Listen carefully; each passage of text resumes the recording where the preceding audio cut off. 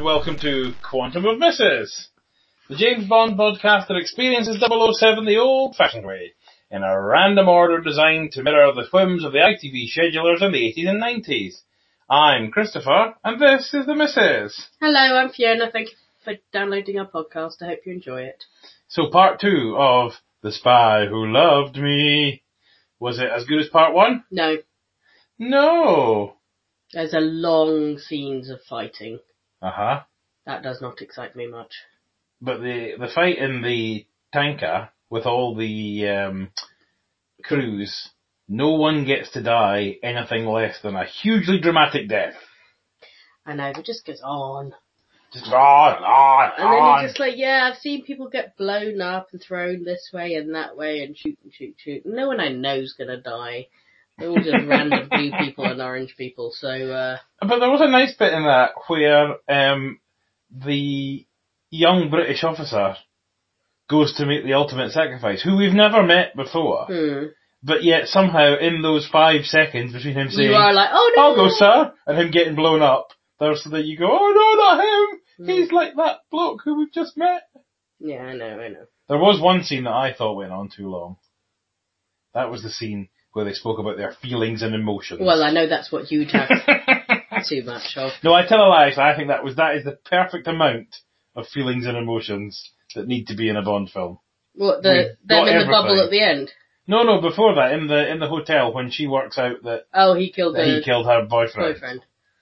Okay. There was a bit of conflict. There was a bit of acting, and then we got on with things because that's what we have to do. We didn't sit and talk about it for ages. And by the time it came to it, she'd changed her mind and was ready for the Bond. So we'll start at the beginning. Amphibious car. The amphibious car, what you so rightly predicted. I know. It's as if Mystic I'm amazing. Fiona. Though I would say, even though I knew it was an amphibious car, it was quite cool. Yeah. I did enjoy the amphibiousness of it. And also the ability to fire missiles straight up in the air to rockets and across the way to take out what I call the yellow meanies. Yes. Whatever they were. Yes, the sort of 4 guys who were trained presumably just to fight against little submarines that might come to attack. No, probably. So apparently Triple X had stolen the blueprints to that car 2 years ago. She had indeed. So what had Q been doing in that preceding 2 years? Why hadn't this car come about before now? And how did Q know that what he needed in this mission was an amphibious car? Well, he is on an island. And he's on an island looking at a place that's offshore. Yeah. So I think Q's reasoning on that score is pretty good. But what I would ask of Triple X is this. If you stole the blueprints to this car 2 years ago, why did you look so scared when he was driving it off the pier, when you knew exactly what could happen with this car? And that wasn't a scene that happened sort of halfway through the movie ago. That was literally, it was not far from being the last bit of dialogue. I know. So, there we go. But the amphibious craft was pretty cool. Then it drives out the sea. And a man looks at a bottle and then looks back at the car and looks back at the bottle. But I like the fact the man is on the beach just drinking a bottle of wine without a glass or anything. I think bigger than a litre. I think maybe a litre and a half bottle of wine he was drinking. Now that's what going on holiday's all about. In the 70s, that's what you did. Off to the beach, bottle of red wine, huge bottle of red wine, just neck it out the bottle. Who knows what you might see. And then we cut to the hotel. Yes. When it's like Bond is in the village. What do you think? Well, it's all curved ceilings and... I mean, it's a bit shabby chic compared to the village. But yes, I did think suddenly we're in... That's just to cross-reference our other podcast. Yes, Carrying Up the Village. Available where all good podcasts are provided. Which is about The Prisoner. Cult TV show of the 60s. Yes. Anyway, so that's what I thought about that. And that's, as you say... Oh, and then the clown arrives. gives him a message. I think she thought she was, on for something there, and then he was just like, I'll take the message. Oh, okay. But she knows the other girl was in the suite. In the next door suite. Well, anyway, and he incidentally mentions he got the lighter in Austria, and she goes, "Ooh, when were you there? Did you kill my boyfriend?" Yes, I did. Don't tend to look at people's faces, but yes. I did notice that one, and it was him. No, he said no, I didn't know him, and then I didn't look at the faces, but I did kill. I did kill somebody. To be honest, I killed somebody. You're saying he died 3 weeks ago. It's a bit of a coinkydink if it wasn't him. Indeed. So she then says, when this mission is over, I will kill you. I know. Which you'd think would change the mood in the bedroom between them. Well, it kind of did at that point. Because she'd kissed him before then, in a sort of a nice way. I know. But I think, yeah. But his face was kind of the equivalent of whatevs. And then they go they land on the submarine, and they go to find the boat that apparently has never been to port. Never been to port, yes. How does it fuel? It fuels at sea, maybe? And then they're forced to... Oh, no, one point I want to say about Missy. Missy. Triple X. Agent Triple X. So yeah, she's on the boat. She's going into a submarine situation. Yes. Now will be the time for a hairband. Just wear one round your wrist just in case. You need to disguise yourself as a man or some other way. And if she was doing all of that and in all of that danger and stuff like that, her hair would look more worse for wear than it does. But you say that. You're not a top secret agent. She might have secret ways of keeping her hair panting fresh.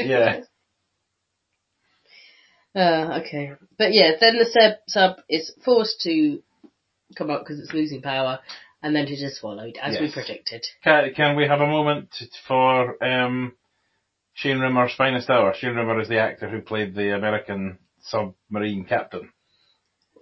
Have you never seen A Major Shower before? Yeah, that guy. Yeah. No, but is that his moment? No, when's his finest moment? This whole film is his finest moment. You have seen or heard I'm sure I have. Shane Rimmer in literally hundreds of things, because any American voice that you heard on British TV in the 60s or 70s was probably Shane Rimmer. Really? Yes. He did like Thunderbirds and all that sort of thing. But this is his finest hour as the American captain of the USS Wayne. But yes, they swallow, their submarine gets swallowed as well, and lines up alongside the other two, which are now fully crewed with Stromberg minions. Mm-hmm. And Bond asks, and then he, in a very Bond-Villian type way, reveals an entire plot to Bond and Triple X for no apparent reason, other than to show off. And his plot is? That they're going to hit New York and Moscow, and therefore Americans and Russians will blame each other and start a war. And then?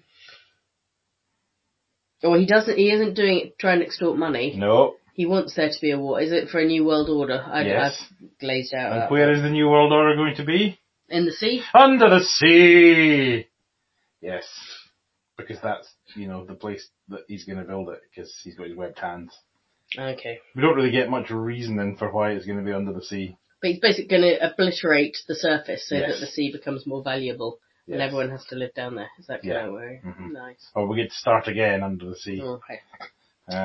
So then he takes Triple X for his nefarious ways onto the boat. When the monorail... and then Bond goes off to be put into the prison with the rest of them. So then the monorail... shot out a pipe! It shot out a pipe! And as it shot out a pipe, it becomes a speedboat! Aye, that's pretty cool. That's what Q should have been working on. That's what we could be doing in the 2 years since the amphibious car. And then I've just written war. War.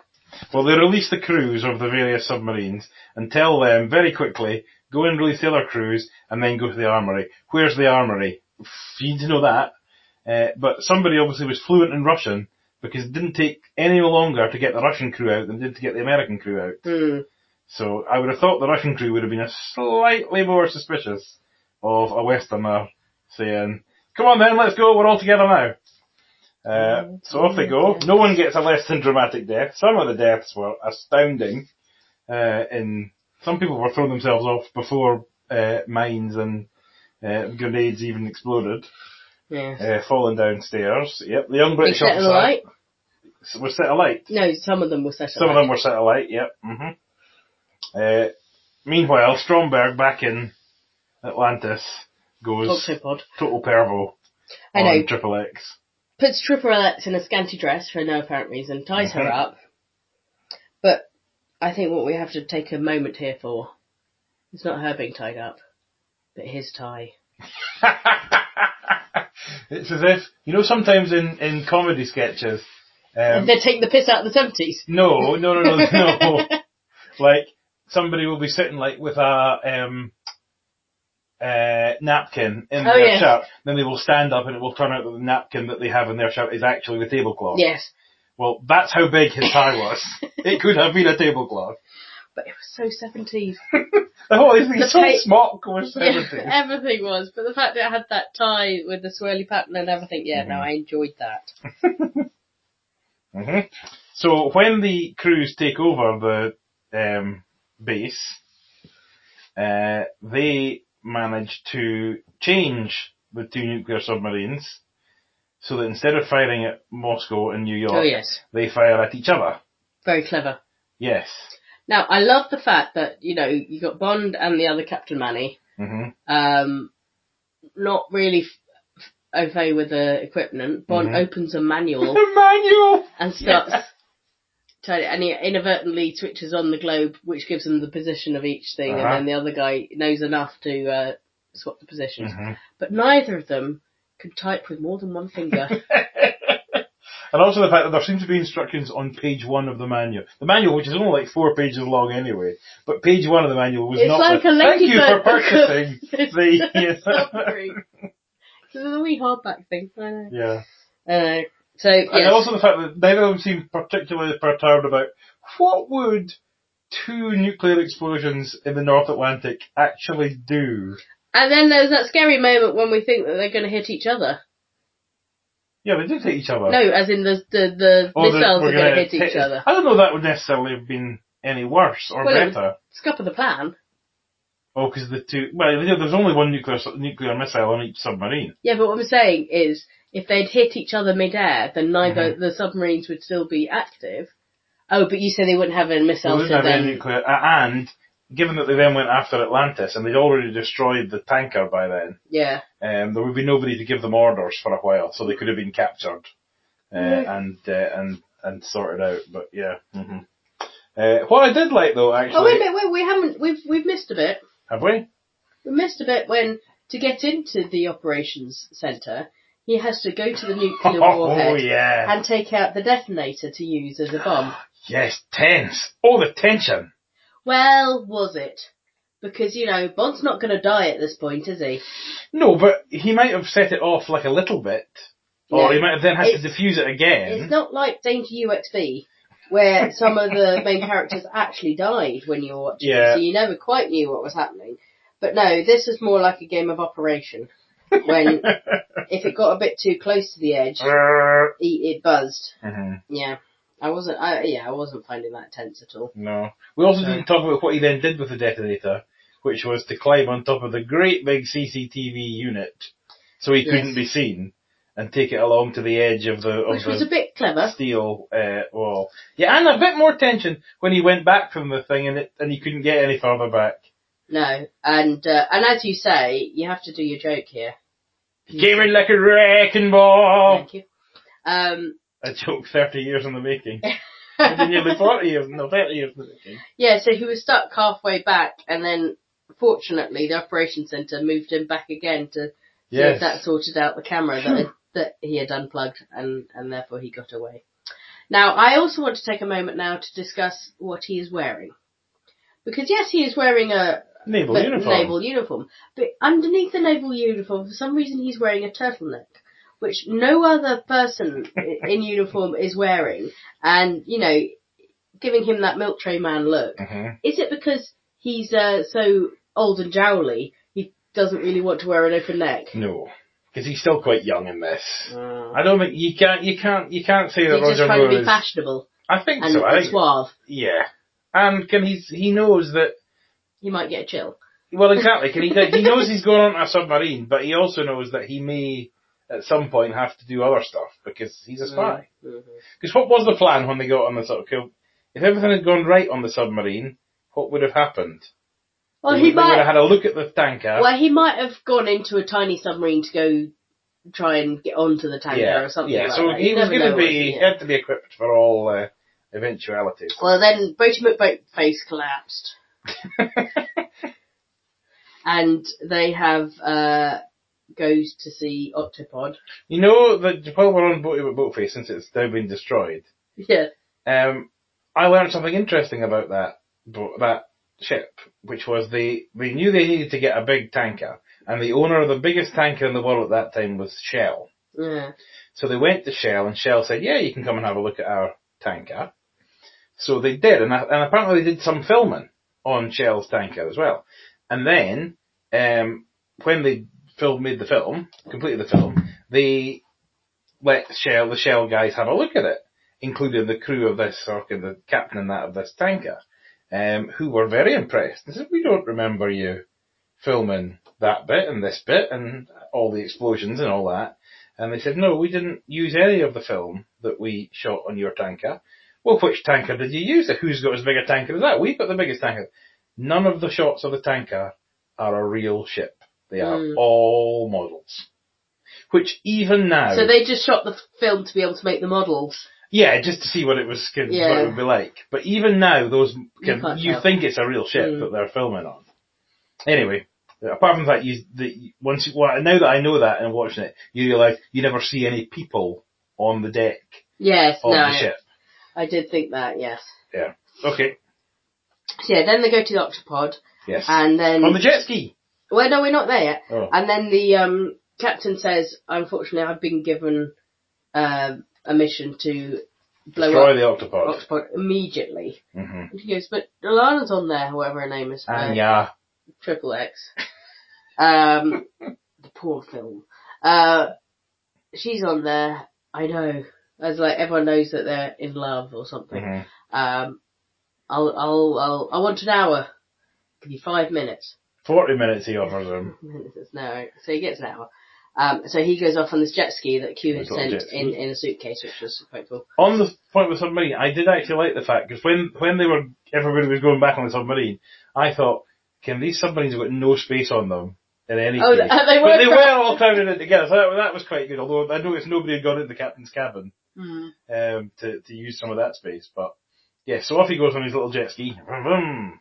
And then he gets in and gets invited up, but doesn't get shot into the shark tank because he's standing either side of it, even though he didn't really... Oh, no, he didn't really know that happened. I know he's been on the Octopod before, but he never saw that happening. But he was astute. smart. And then Strongbow tries to kill him. Using his big harpoon gun under the table. But he kills Strongbow by shooting him right in the cock twice. And then in the chest.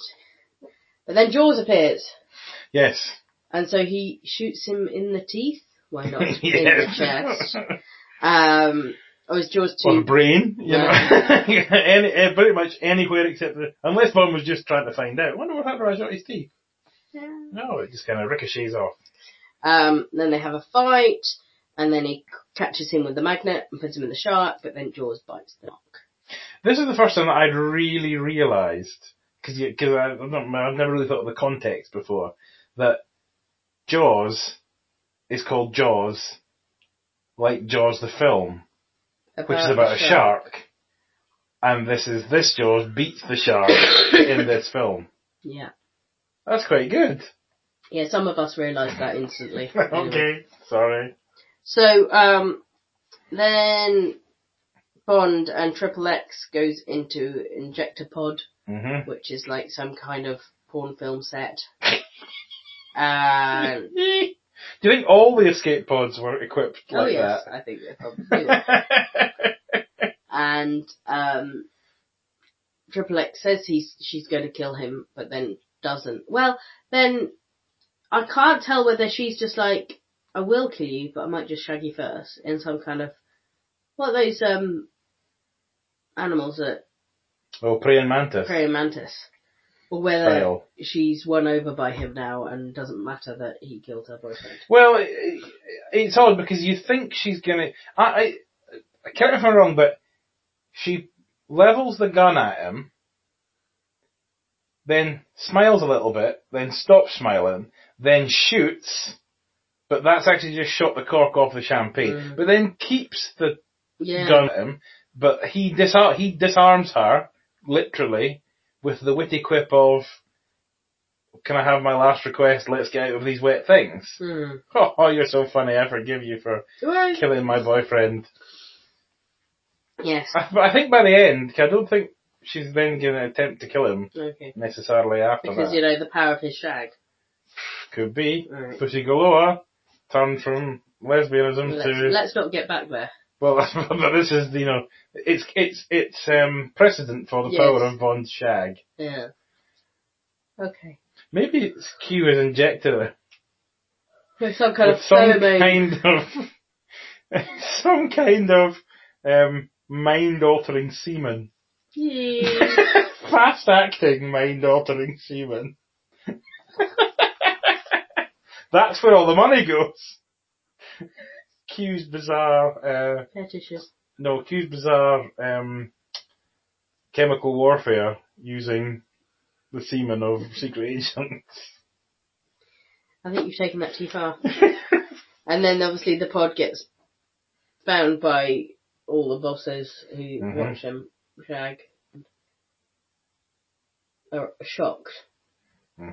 Q's less shocked. He finds it a bit funny. Does he? That's what I think. Oh, okay. And then Bond's just like, oh, I'm doing international relations, or whatever he says at the end there. Oh, he says, keeping the... Bond, what are you doing? And he says, keeping the British end up. And I saw a little smile play across your face when he said that. Or was it when the masked unison singers of the British Navy chimed in with their version of "Nobody does it better"? It's so ridiculous. Why did they do that version? I don't know, but it's up there for me as possibly the greatest moment in all of James Bond. Specifically, the way that they do the last line that they get, which is rather than "Baby, you're the best," but "Baby, you're the best." I love that bit. That is just, that's what you want at the end of a Bond film. Who's not coming out of the cinema with a broad grin on their face then? If keeping the British end up didn't get you, then surely these guys did. Surely. Ah, there we go.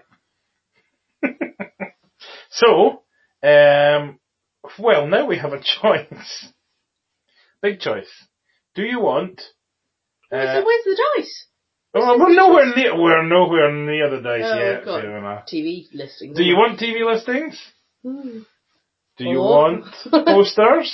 Oh, posters. You want posters? This doesn't necessarily mean you're going to get away without TV. I know, I appreciate that, but let's just start with something I actually enjoy. Right then, posters. Here we go. We're in the era of everything's kind of all homogenous now. So all the posters look the same? Yeah, there's only a little bit of variation. Is it Bond with girls either side and then scenes from the film of stuff exploding behind them? Yes. So this is the... Come in here.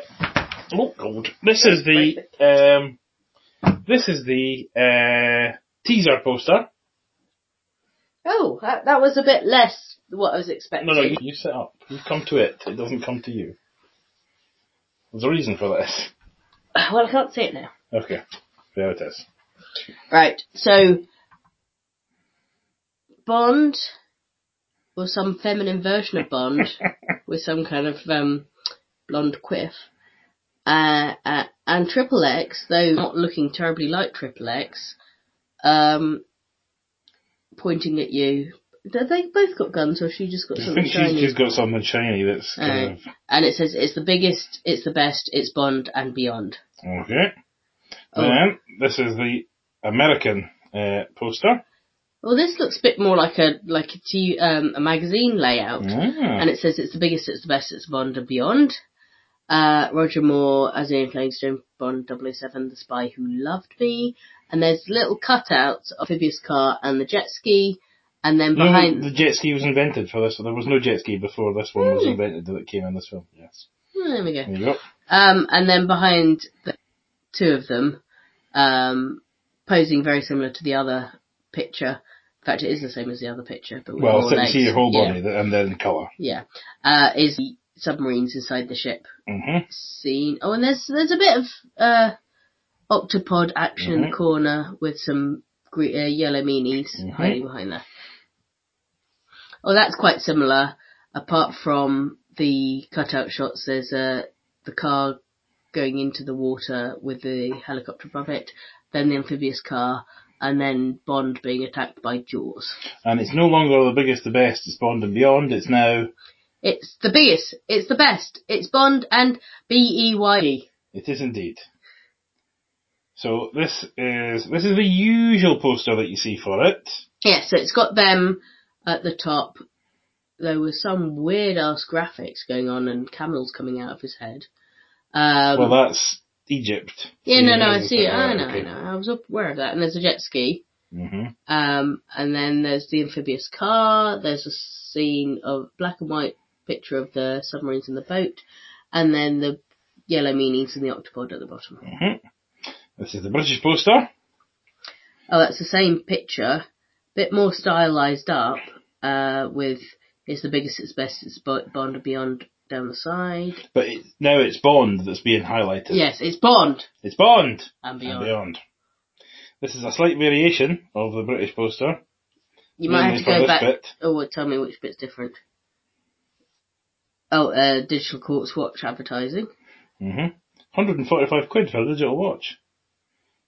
Get it for a tenner now. I know. This is the Finnish version.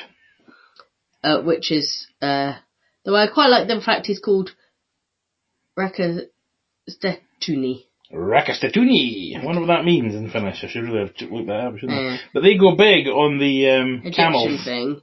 And less so, well no, and half of it's, but the underwater car is missing. It's gone, yes, more Egypt than... This is Thailand. Very much like the other ones. Although there's another random woman. Who's that? Oh,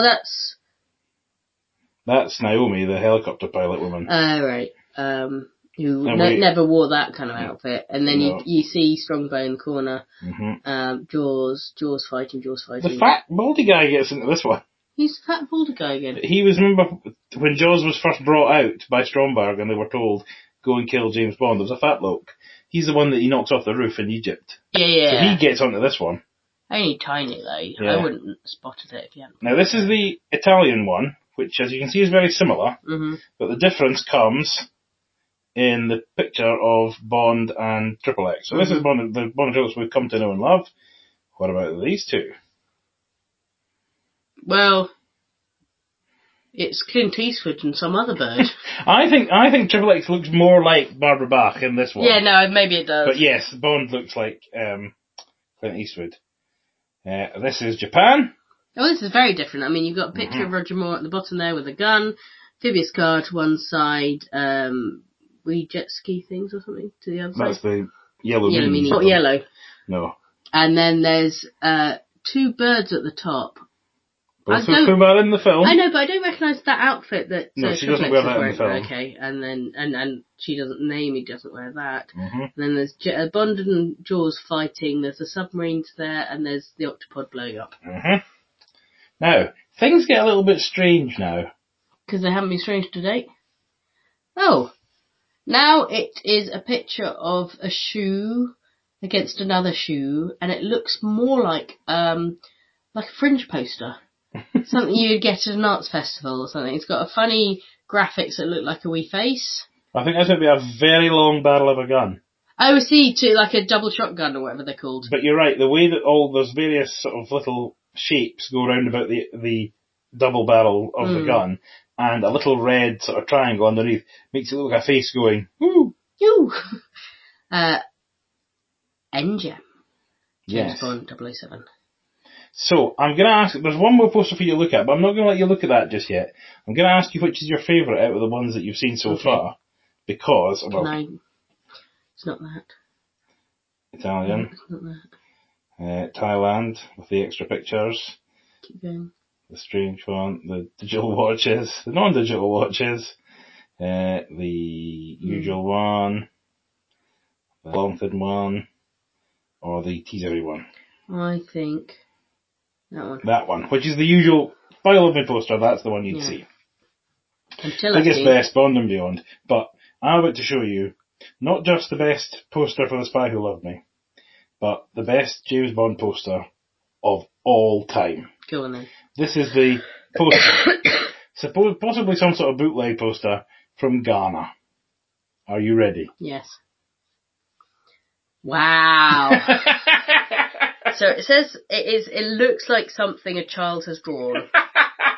The Spy Who Loved Me.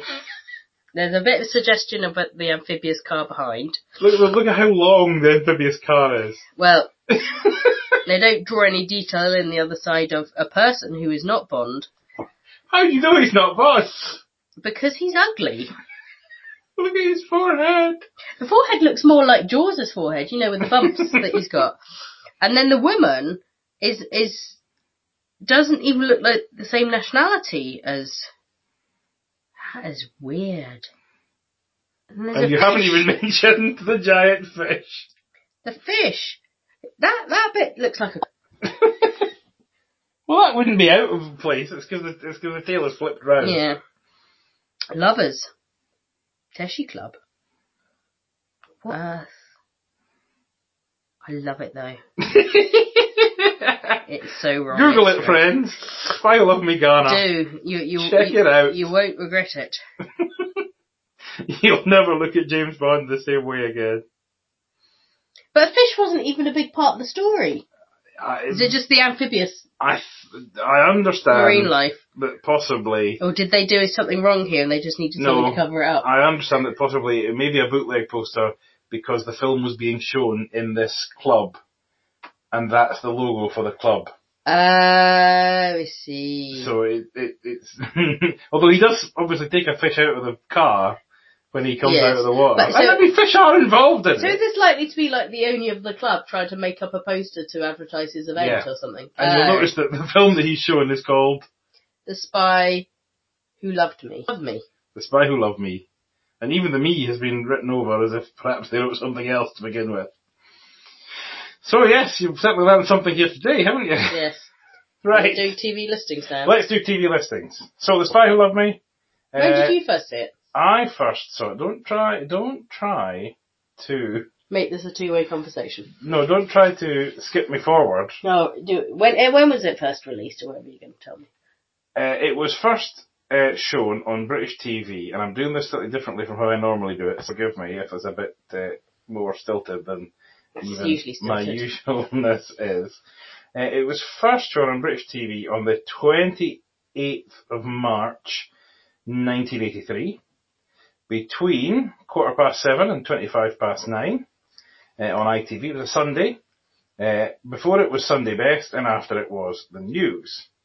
At the same time, on BBC One, 7:15 to 9:35, you could have been watching. They did kind of try a little bit. You could have been watching. Have you found a reference yet? Yeah, Open All Hours. I repeat, but yeah, it was always a popular choice. Then the film Top Copy, which is a mid-60s romp caper film with Peter Ustinov. That was what they put against it. But it got a huge rating, as you might imagine. It was then on Boxing Day, 1986, and you know how I love doing Christmas schedules, between Christmas special of Name That Tune and Torval and Dean, Fire and Ice. None more Boxing Day, I would say. which Auntie Beeb, they had a great lineup. The Paul Daniels Christmas Magic Show, followed by the Kenny Everett Television Show, followed by the TV of Rocky. Ooh, now that would have been competition, wouldn't it? Yeah, that is top competition. That's a film that covers all the categories, because it's a really good film. Won the Oscar for Best Picture, but is also action-adventure-y. Yes. So, yes, that was then. But I first saw it, since you asked so nicely. Oddly enough, there was a showing in September 1990, but I don't think I saw that. I think the first showing that I saw was in September 1991. Which I am just finding here. No, that's not it. Here we go. Do you remember when you first saw it, Fiona? No. Tonight? No, I had seen it before, else I wouldn't... Well, I could claim I've never seen it before and just guess the amphibious car and all that kind of stuff. Uh-huh. And the boat that swallowed the submarine. Right, yeah, here we go. So, Saturday, the 21st of September, 1991. Pretty textbook ITV lineup: Baywatch, Blind Date, The Spy Who Loved Me, World Championship Boxing. BBC One had Challenge Annika, Birds of a Feather, The House of Elliot. I know you like that. That whole lineup was very much for me, wasn't it? Yeah. For the non-Bond fans, that's basically what they did, is they took a female lineup as competition. What do you think? Oh, well, it kind of is, isn't it? Yeah, I see what they've done there. So that's TV listings. See, it wasn't that painful, was it? Now we have, did the compilers of the James Bond 50th anniversary postcard set pick the right four images for The Spy Who Loved Me? And let me tell you, I think they get it bang on. Was one of them a four poster? Images. One of them is a poster. Which poster? The one I chose as my favourite. Yes, correct. So, 3 more images of The Spy Who Loved Me. The Spy Who Loved Me, 3 things about it, go. Amphibious car. Bingo! 2 more things about it. The Spy Who Loved Me. He's got underwater car. Oh. Not the octopod. Our survey says, it's the one jet where... ski? It's the Bond film where... Submarine? It's the Bond film where he teams up with a Russian agent. Right, okay, so it's 2 of them. And it's the first one that has...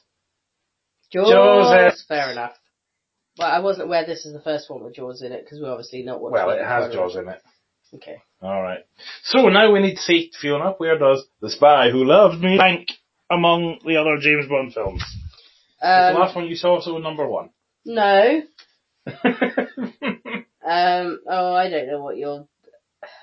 At the moment, are we at the top or are we at the bottom? No, it's kind of in the middle-y, I think. Alright. What's my top Roger Moore one so far? Your top Roger Moore one so far is Live and Let Die. No, it's not as good as that. What's the next one? The next one down is Do You Know What My Name Is?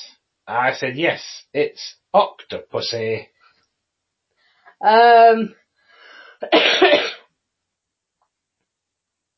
Better than Octopussy? On par with Octopussy, I think. Okay, is it as good as Goldfinger? He's the man. Oh, it's very much of a muchness. Oh. What's next? World is not enough. No, I think it goes under Goldfinger. You're not doing it properly. Between Goldfinger and the world is not enough. The world is not enough's above Goldfinger. Oh. It's underneath Goldfinger. Do you know what my name is? Alright. Oh, you've done it that way, right? Okay, what's underneath? Octopussy. A View to a Kill. It's between Octopussy and A View to a Kill. Okay. I think that's very low, but it's your decision. Although you are, of course, wrong. Okay, so thank you very much for that. So let's roll dice to see what we're going to watch next. So what's the end of Roger Moore? So a few words about Sir Rog. He was the worst Bond. He was the worst Bond. Really? But, you know, I have affection for him because he's my childhood Bond. Okay. He just wasn't sexy. Never. Not even in Live and Let Die. No, not really, no. No. But he could do the funny bits. Well, that's why I find him the worst Bond. Oh. I don't like a funny Bond. So, we've seen all of Roger Moore. We've seen all of Timothy Dalton. We've seen all of Pierce Brosnan. Mm-hmm.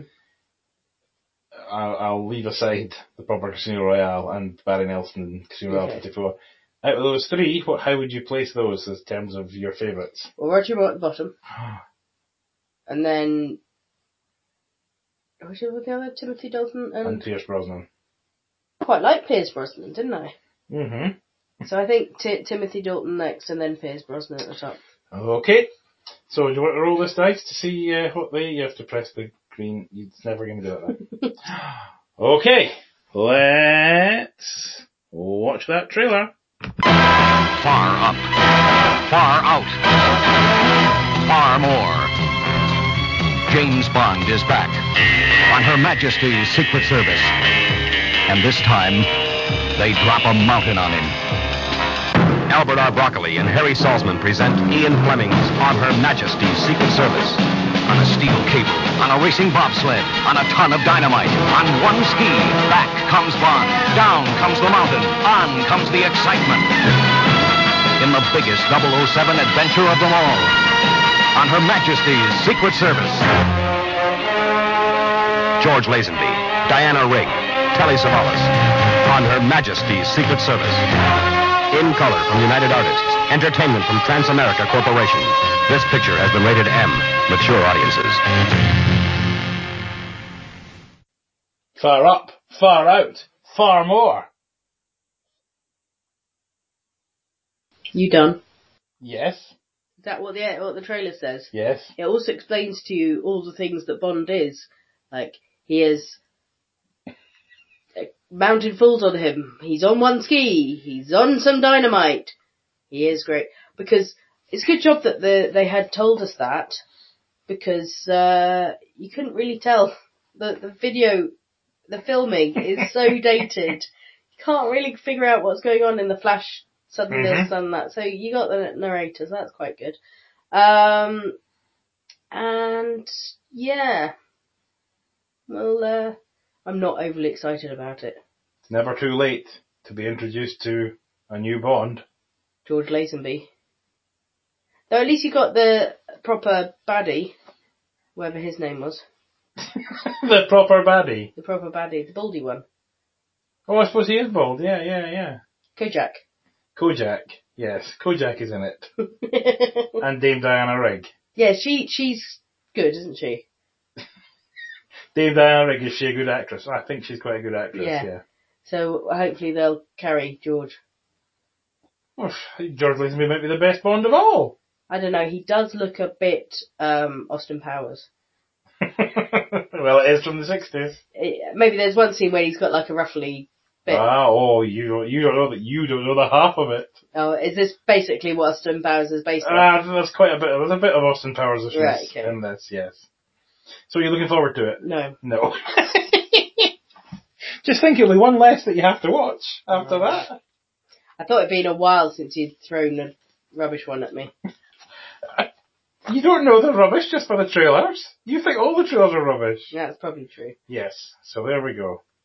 Alright, well, if there's nothing more to be said, then... Join us next time when there'll be a little bit of him. And a quantum of Mrs. Bye! Bye!